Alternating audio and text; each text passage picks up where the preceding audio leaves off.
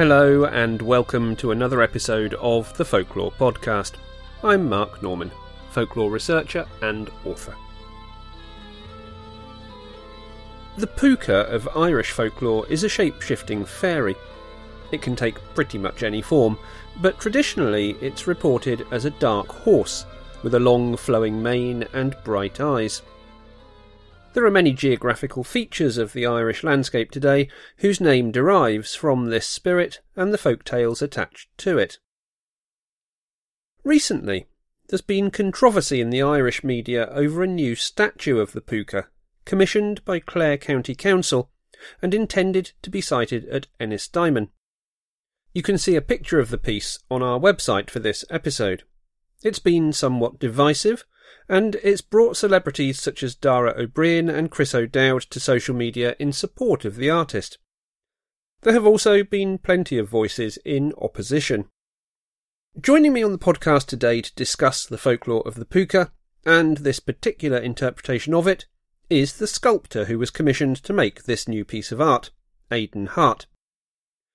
Based in Dublin, Aidan studied classical sculpture and anatomy at the Florence Academy of Art, choosing a different career path after having created and directed the BAFTA-nominated Skunk Fu for Children's BBC and the Cartoon Network. So, Aidan, thank you for joining me on the Folklore Podcast and for getting in touch, in fact, because you came to me originally with this story, coincidentally at round about the same time as I happened to listen to an interview that you did with the podcast which comes out of the National Folklore Archives in Ireland, whose name I will not even try to pronounce because I know I will not do it correctly. Yeah, I'd be a bit wary of pronouncing myself. My Irish is pretty poor, but the name means folklore. It's weighted. I won't even risk it, but it means folklore fragments. Basically. Yes. Yeah, it was. And the story was on there around about the same time you contacted me. So let's move into that story by first, if you just say a little bit about yourself and your background, your interest in folklore generally, but then particularly what the story which we're going to explore today means in terms of that. Yes. Well, I'm a practicing sculptor. I work in bronze sculpture, so I make it in clay and then get it cast in a foundry. And I'd make a couple of sculptures every year and put them into my gallery and try to sell them. And they'd be figures from my own imagination. So typically a lot of the sculptures that I've done have been inspired by classical mythology and Dante's Inferno, for example. And so that would be figures like the Minotaur, the Centaur, creatures like that. And then recently I started looking more into my own the Irish national folklore. I mean, I've always been interested in it as a reader, but I haven't necessarily put it into visual artwork. So then this year I got commissioned to make last year I got commissioned to make a sculpture for a small town in Ireland called Ennistimon, which is in County Clare. It's in the west of the country. It's near the Burn or the Cliffs of Moher. It's a lovely part of the country. But it was for a little town called Ennistimon, and my proposal was to do a POOKA, who's a creature from Irish folklore, and he's a kind of mischievous shapeshifter. We can get into his character later, but the statue was a 2-meter tall. It was eventually going to be a bronze statue. So I made it in clay, and I was fine. The commissioners were very happy with it. And then on the cusp of getting it cast, a controversy exploded about it. There was people got wind of it, and some people who didn't know what the POOKA was, they looked into it and got the idea that he's an evil spirit. And well, as you'll know, he's no Boy Scout, but he's not exactly an evil spirit either. But people were kind of wary of it. There was also kind of issues about the exact location of the the sculpture, and it culminated with the parish priest of Ennistimon announcing it from the altar. And that kind of, even though that isn't the whole of the story, that obviously got the newspapers interested, because that doesn't happen every day. And so that was like May of this year. And then since then, the project has been on pause, and it's kind of taken on a life of its own, the controversy with people pro and against. And I've just been in the middle of it, waiting for it to die down, but there seems to be no sign of it that happening. But like there was two folk songs written about it, one for, one against, and both very good. And a guy wrote a short story about it. There was an unauthorized mural put up in the town about it. There was a fellow, he dressed up as a Celtic druid outside the little town, kind of protesting against it. Just a whole bunch of strange things happened about it. It kind of caught people's imagination. But I think the photograph, which listeners might have seen, you'll see it's quite an outlandish looking sculpture, and that with the whole culture war aspect of it, I think caught people's imagination. I mean, the media certainly has had a lot of fun with this story, I suppose, in some respects. You know, I've seen it described, as I was saying to you before we started recording, as this whole thing as being an ideological war over this statue. Now, that's maybe a little bit extreme. We'll look at that kind of pro and con argument in just a moment, because, you know, for all the kind of amusement and fun there is in a way about this argument, you know, for you, you're kind of stuck in the middle of this with a piece of art which you've gone to great pains to create, and you know, you want to see put in place, understandably. That is a negative aspect to this. There are positives, though, I suppose, which is that this is really bringing Irish folklore front and centre in many ways, and suddenly there's a lot of interest in a character which perhaps in modern times we might have thought had been consigned to the rural historic past, which is really not the case at all, is it? Just explain for people who are listening who perhaps are not knowledgeable about Irish law generally, a little bit more about what the figure of the POOKA is and what he represents. Yeah, well, even to Irish people, and even to Irish people au fait with Irish folklore, the POOKA he's sort of fallen out of favour, if you know what I mean, because everybody would know the leprechaun, the banshee, the Fardarig, and the fairy host and that kind of thing. But the POOKA I'd say his finest hour was the late 19th century. Like, everybody would have known him. And geographically in Ireland, you'll find place names. It's very common for Pool na Fuca, places like that, which have that reference to the POOKA. But a lot of people might just know the name of the place and not know where it's coming from. So the POOKA, he'd be kind of one of your trickster characters, like Bear Rabbit or the Spider or something, who he's associated with rural areas very much so. He's a shapeshifter. That's seen as characteristic in his tradition. But like, part of him being a shapeshifter is that in different parts of Ireland, just like we'll have, you know, a different style of folk music, you know, like a soft fiddle playing in Clare and an angry kind of fiddle playing in Donegal.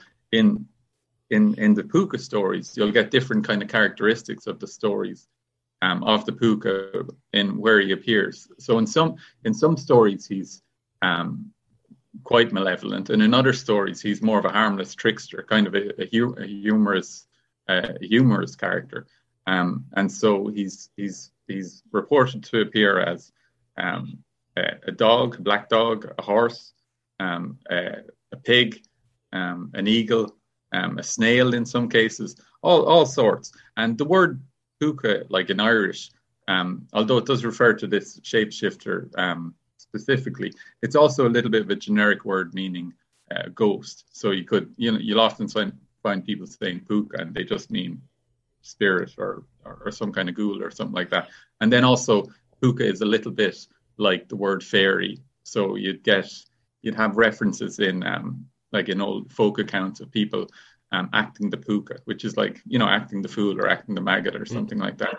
And so it's a little bit like that even people using the phrase, they mightn't have very concrete ideas about his characteristics. And I mean, that's natural enough because he's a shapeshifter. But what he does typically, the kind of unifying thread would be he waylays travelers. So if somebody's traveling on a dark night, coming home from the pub, a few jars, a little bit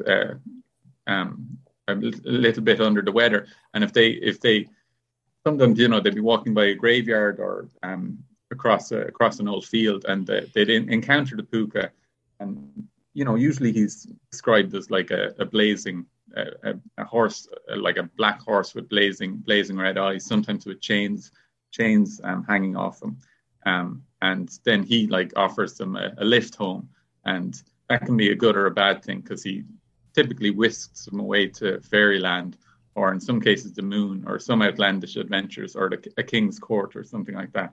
And depending on how they get along, they're either never heard of again, or they come home and they've made their fortune because the POOKA's left them with some gold or something. So it's like, I mean, you probably can recognize that form of story. It's in some cases it's especially the 19th century forms of the story. There's a little bit of a moralistic tone where it's an injunction not to get too drunk, but and be careful of the demon drink, that kind of thing.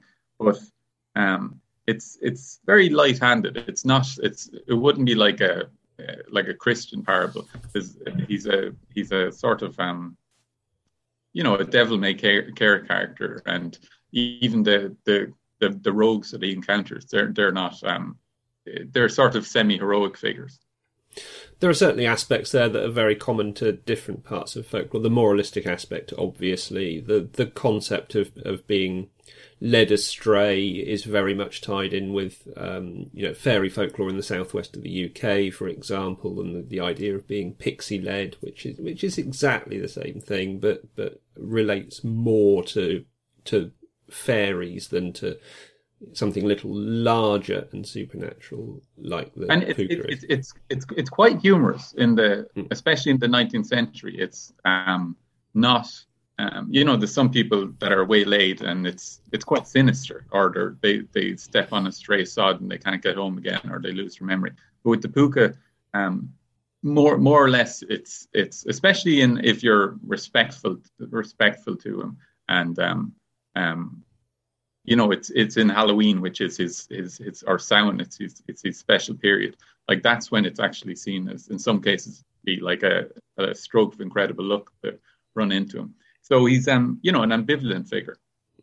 And he was also used as a bit of a bogeyman, I guess, at times as well, to keep people away from places that were perhaps dangerous. That sort of aspect as well. Yeah, certainly. And he would be. The funny thing was about the references.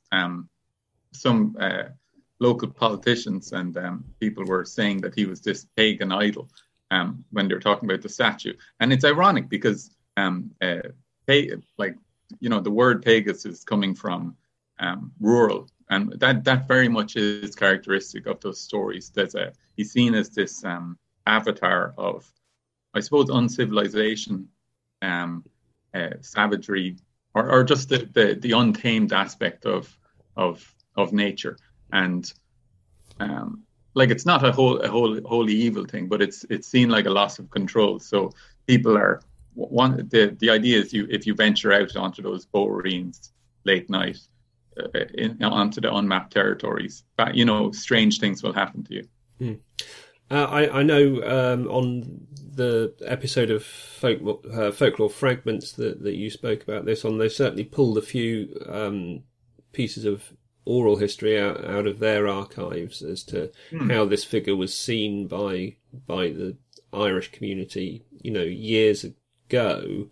That was a real education to me, because I would have been, typically when the general reader like myself, because I'm not a folklorist, just an artist interested in the imagery, I'd be reading the kind of the literary accounts, which are pre-digested in a sense, and the UCD collection there is really everyman kind of recordings, people just telling stories their grandfather told them, and you could see how disparate the versions of it, and how there was unifying themes, but like it did quite it wouldn't have like an as typical a form as your average leprechaun story, if you know what I mean. But there was a genuine belief, for want of a better term, in aspects of the POOKA story, the same as there is still quite a widespread belief in parts of Ireland in the danger of disturbing the fairy folk, for example. I mean, even in the late 20th, early 21st century, there are still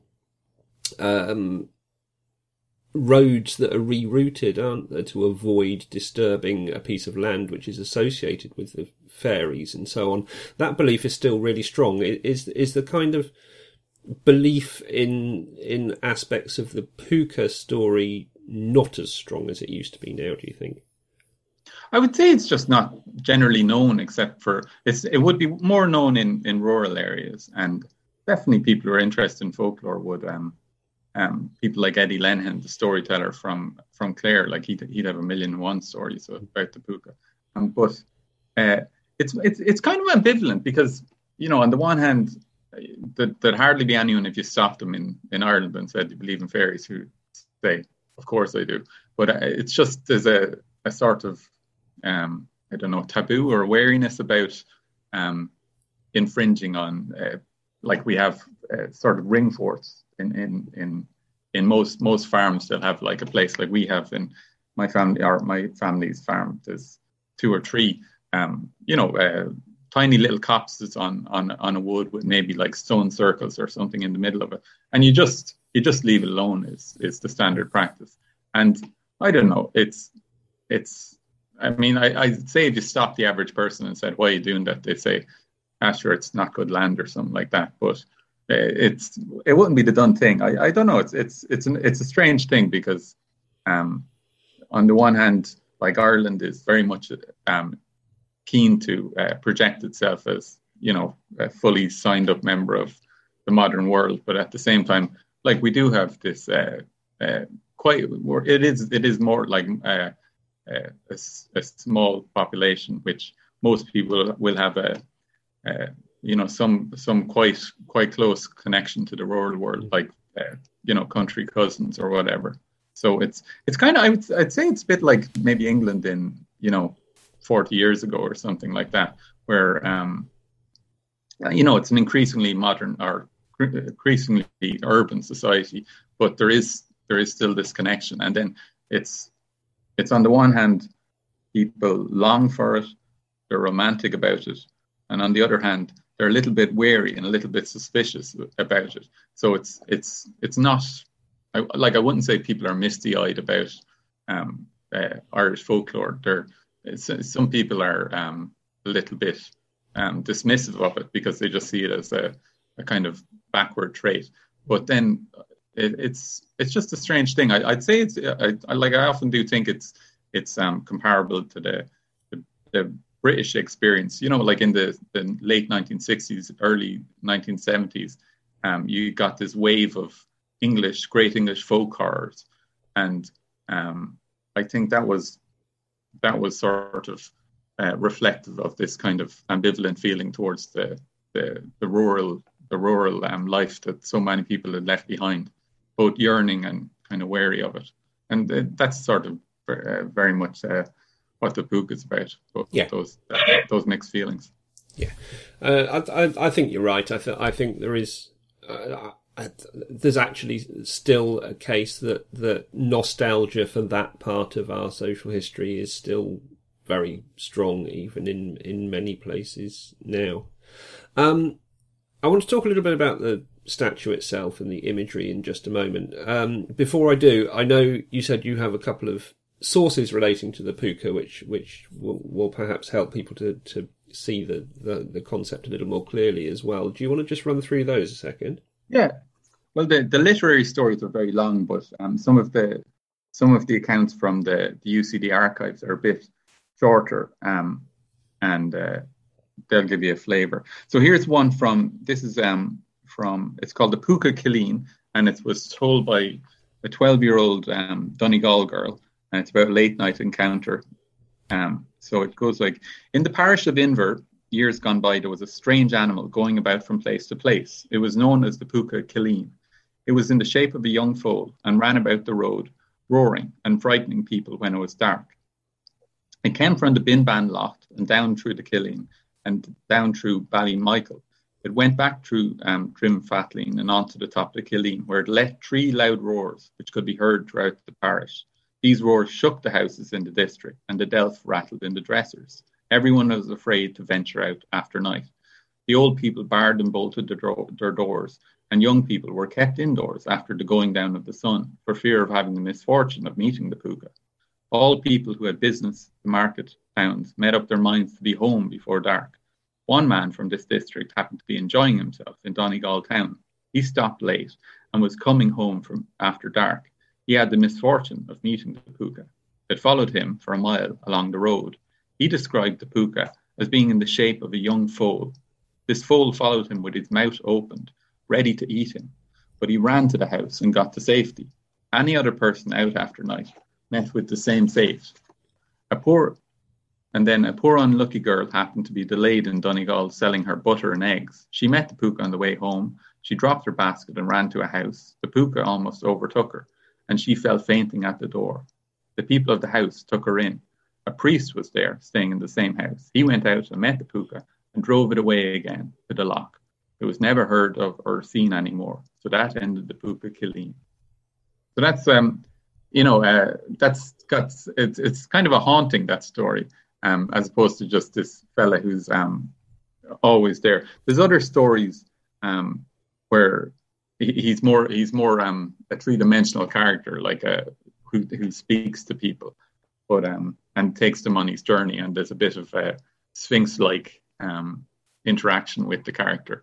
But that's from Donegal, and you'll find which is, as is typical, you'll find that the accounts of the POOKA and the accounts of the Banshee, they kind of, as you go from the west of Ireland, which was the part of Ireland that was speaking Gaelic the longest, you'll find more stories there. And as you come towards Dublin, the civic centre, the kind of the folk tales are forgotten and they die out.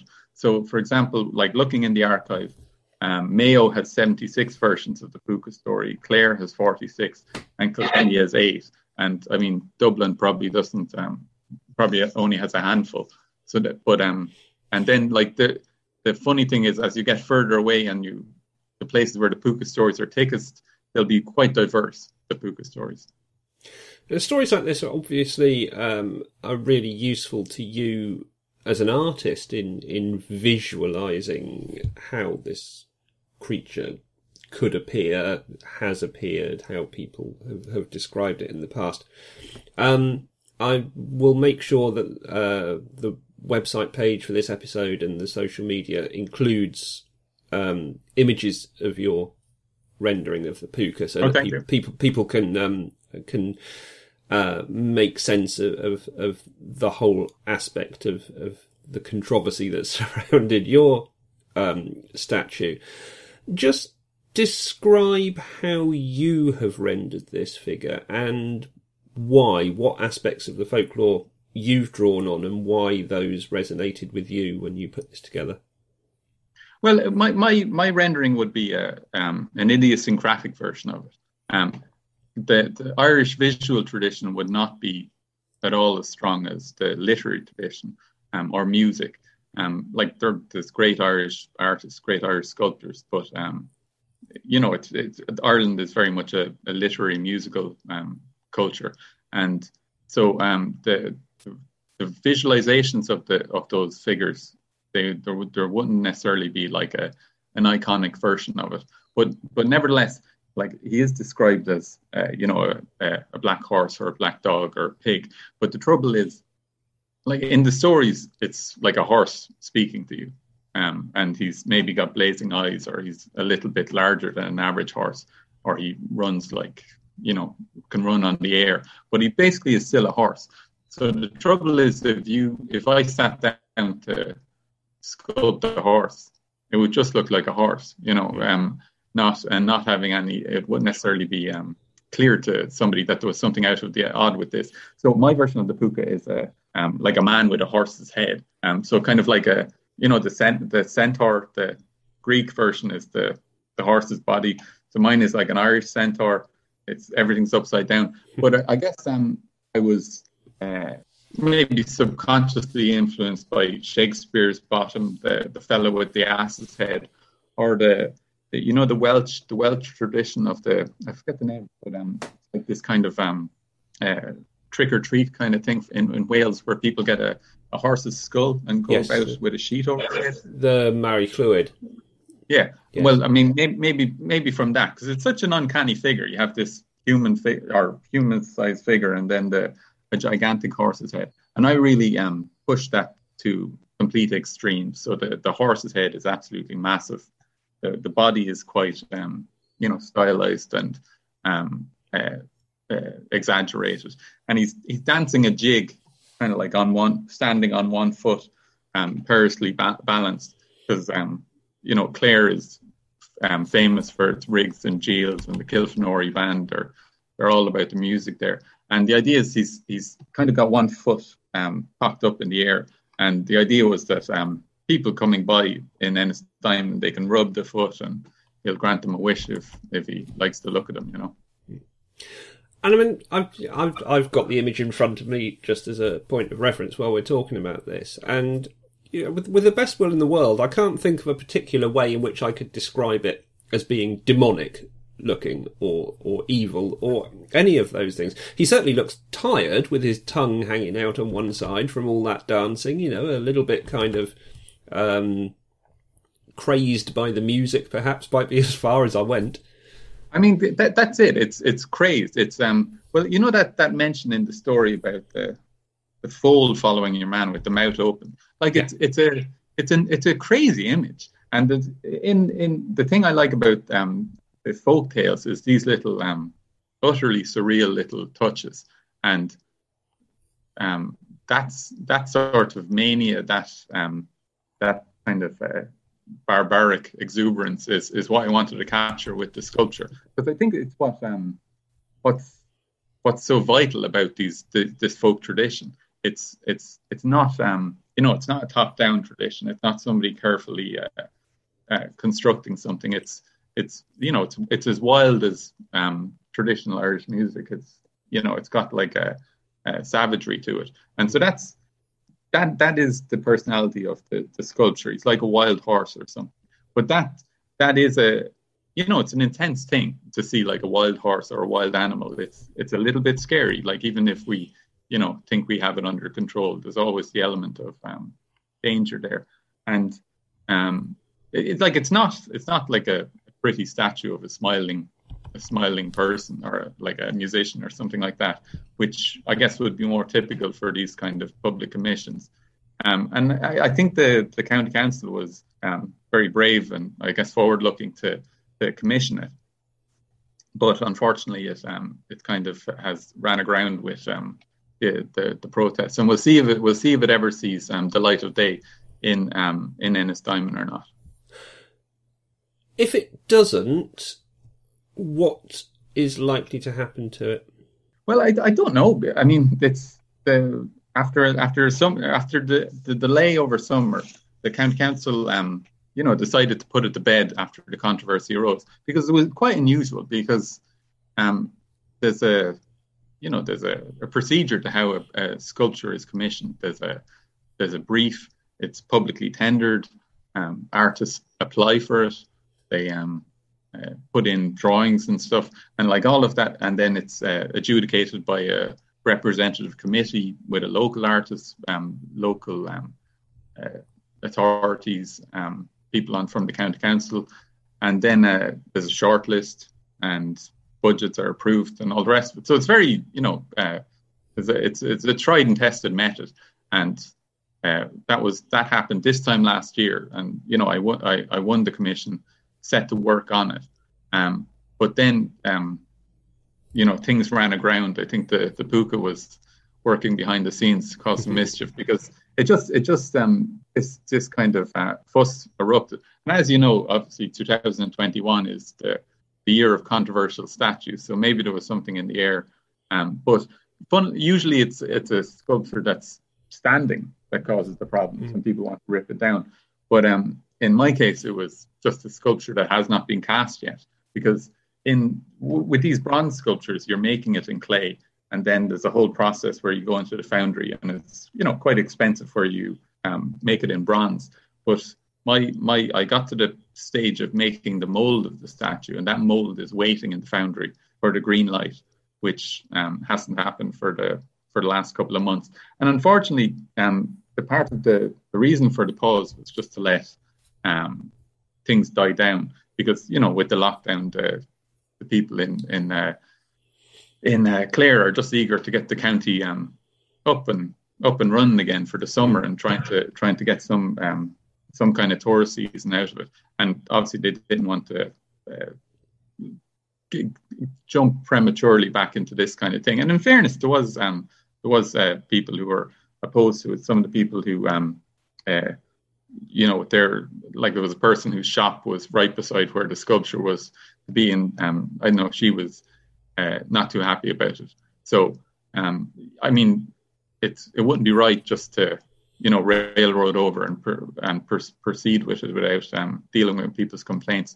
But then with all the other things coming out, like the stories and songs and newspaper stories, and like when the story broke, people like Dara O'Brien and Maeve O'Higgins and Chris O'Dowd tweeted about it, and that kind of they were like supportive of it, and that kind of brought the story to more national attention than it would have. I think it would have been just a silly season story in May when it happened, but then it kind of took on extra life. But the one good aspect of it is that the POOKA is now back in the Irish firmament of folklore characters.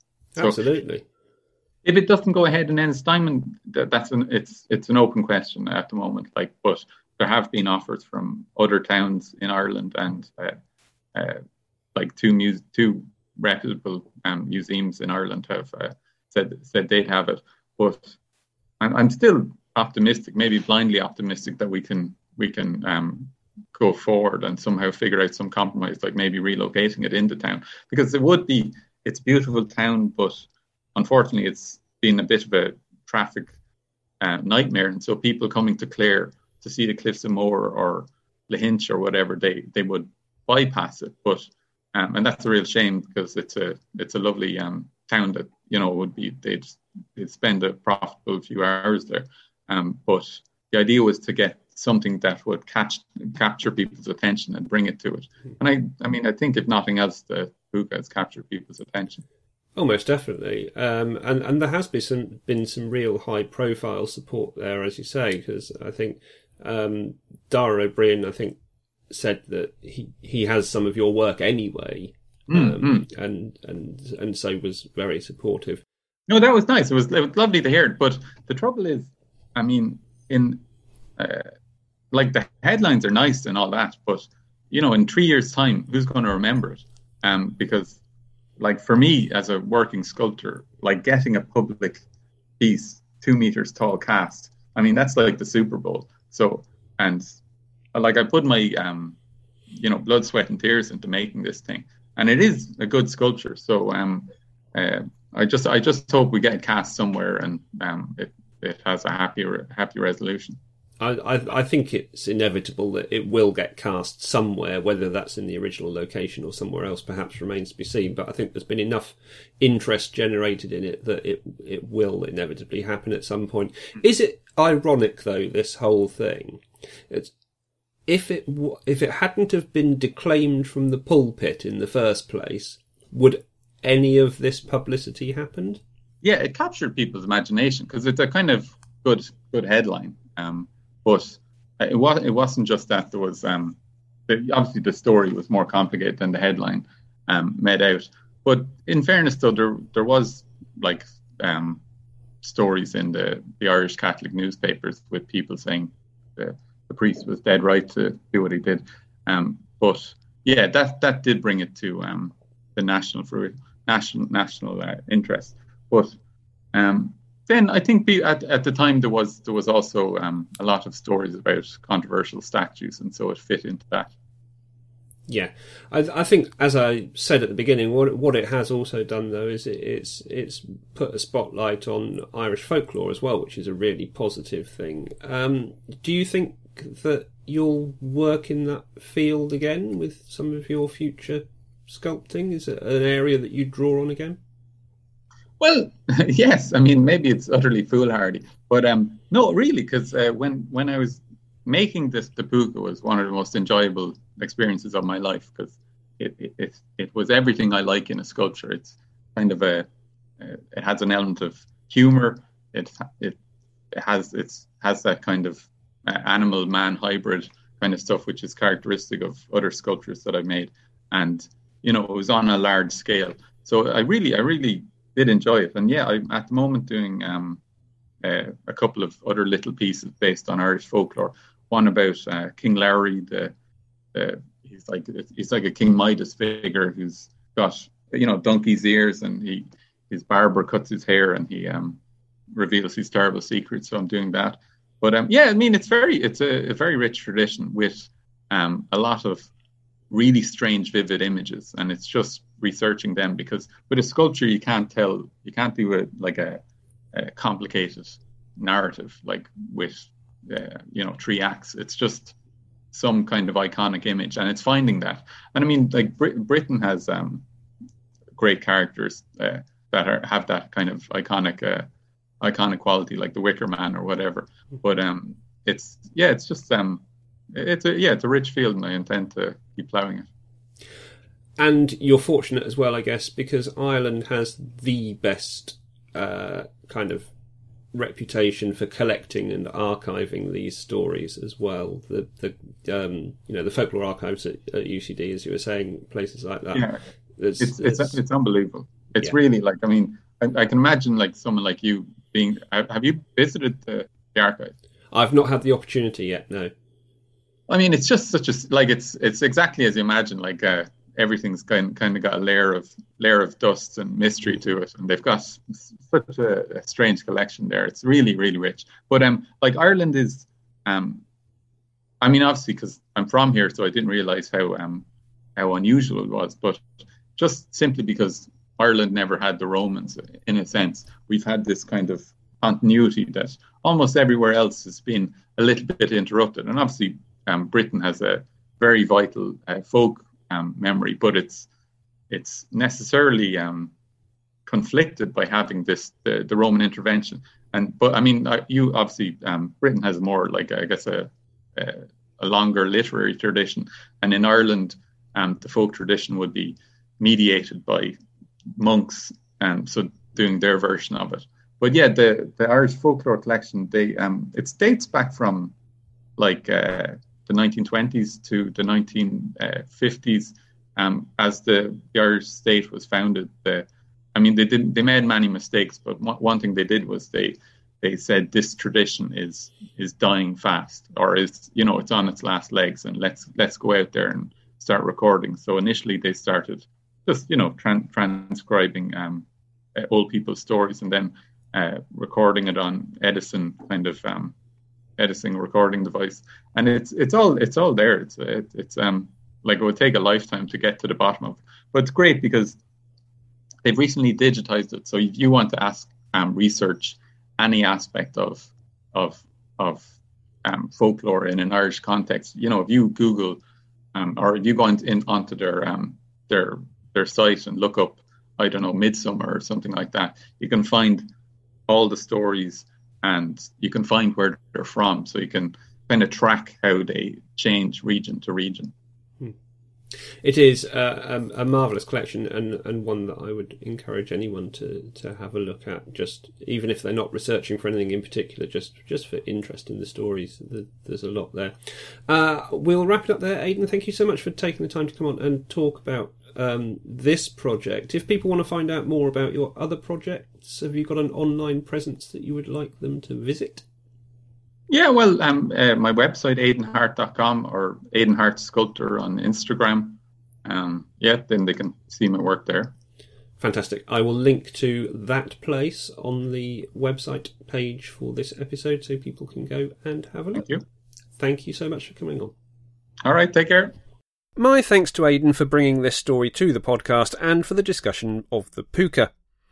By way of balance, we'll end this episode in just a moment with the protest song which was written against this statue, mentioned in the interview, and which is included by kind permission of musician Enda Harron.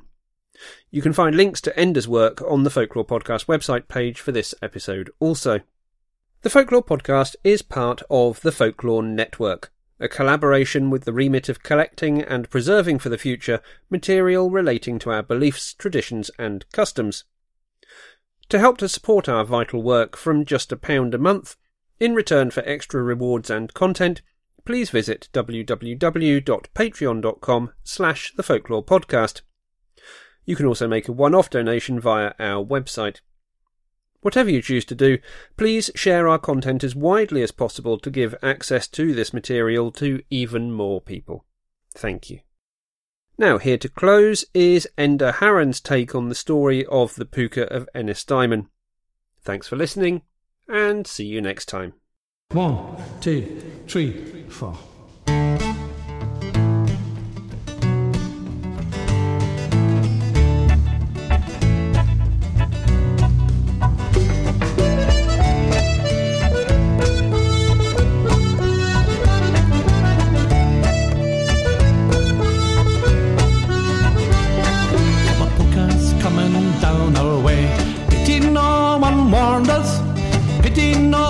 Had a say to what will soon adorn us, and the plans were laid and the statue made with zero consultation of a horse's head back from the dead to frighten half the nation. Oh, to frighten half the nation. And they say it can bring good or bad, and maybe it brings nothing, but I can think of better spots the POOKA can be put in. I'd like to leap upon that freak and away with him I'd ride to the deepest corner of the wood. The POOKA I would hide. Yeah, the POOKA I would hide. Oh, I've been to graveyards in the woods, a place that was POOKA. My worst nightmare I cannot compare to the Ennistimon POOKA. Oh, the Ennistimon POOKA.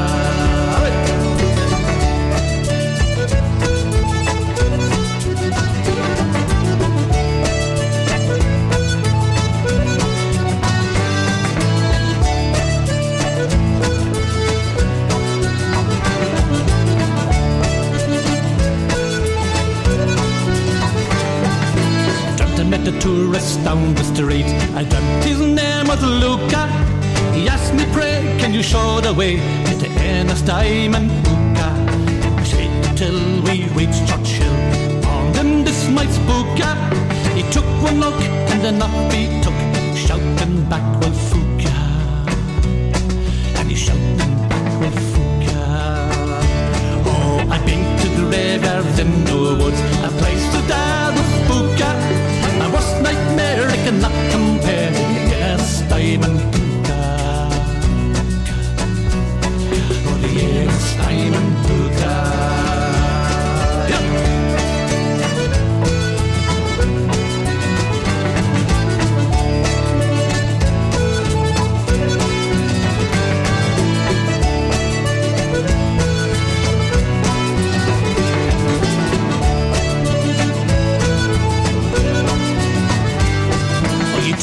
Plebs from Father Ted and just led by the clergy, but ye preach and rant so arrogant.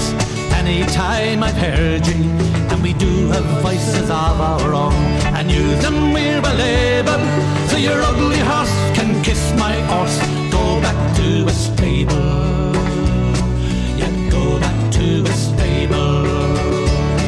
Someday or night with jelly night, or maybe a bazooka. The lot I take to Mary Blake, if ever they approve ya. And upon your men I take my aim, or anywhere that might suit ya. I'd be sure I'm true and I'd bid adieu to the Ennis Diamond POOKA.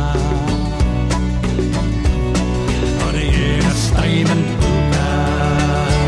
Oh, I've been to graveyards in the woods and placed them down with POOKA. My worst nightmare cannot compare to the Ennis Diamond POOKA. Oh, the Ennis Diamond POOKA. And we do have voices of our own, and use them we're able. So your ugly horse can kiss my horse. Go back to a stable.